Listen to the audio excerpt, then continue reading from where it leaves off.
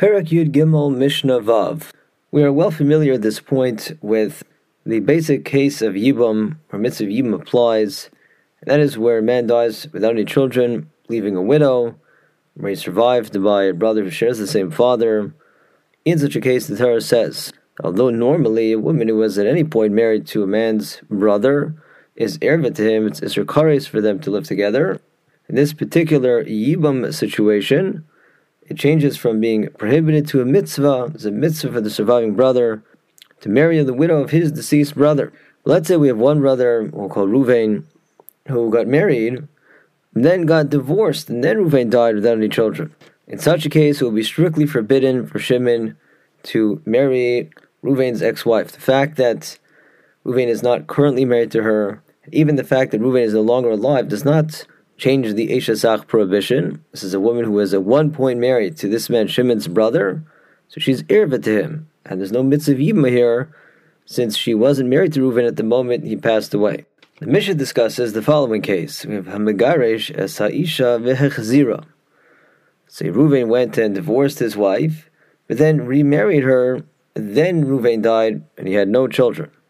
The first opinion rules, muteras liyavam. Reuven's widow is permitted to the surviving brother Shimon. It will be mitzvah for Shimon to perform Yibum.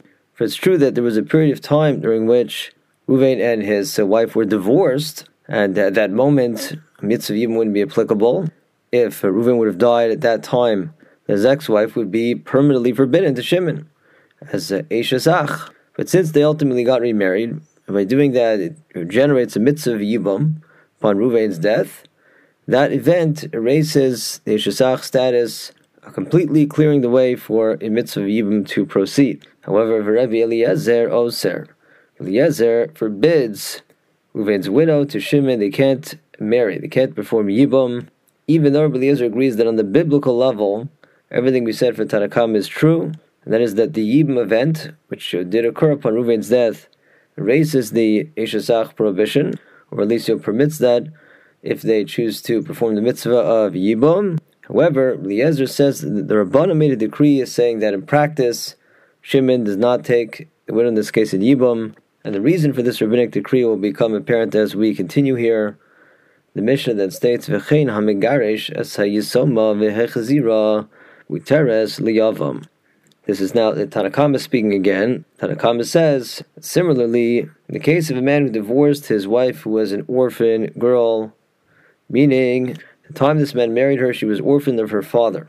And thus, as we learned about throughout this chapter, a girl in that situation can only rabbinically become married. So Reuven entered a rabbinic marriage with this minor girl, but at one point he divorced her, and then later remarried her, again with this rabbinic marriage, and then Reuven died without any children. Tanakama says, in this case as well, Reuven's widow is permitted to Shimon, although when Reuven was still alive, his wife was rabbinically forbidden to Shimon as Shimon's rabbinic Eshesach.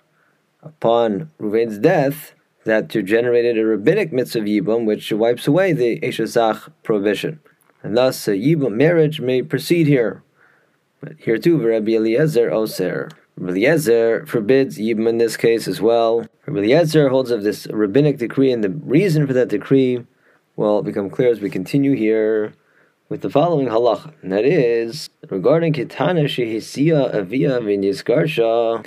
So here again we have a minor girl, but in this case, initially her father had arranged her marriage to somebody, which works on the biblical level, and then the man who the father had married her to divorced her. The halacha is that at this point she is deemed Kiyasoma B'Chai Ha'av, like an orphan in her father's lifetime, meaning that halachically she's considered an orphan in the sense that once her father already used this power to marry her to a man, and then she got divorced, she is out of her father's halachic jurisdiction. It's impossible for him to marry her off again, for that to be effective on the biblical level. The Mishnah says, in the event that Echazira, same man who had married her through this girl's father, remarried her, and so this second marriage is only valid on the rabbinic level. It's the equivalent of a girl who is literally an orphan and her brother marries her off. That's the classic scenario where the whole institution of marriage in that case is rabbinic.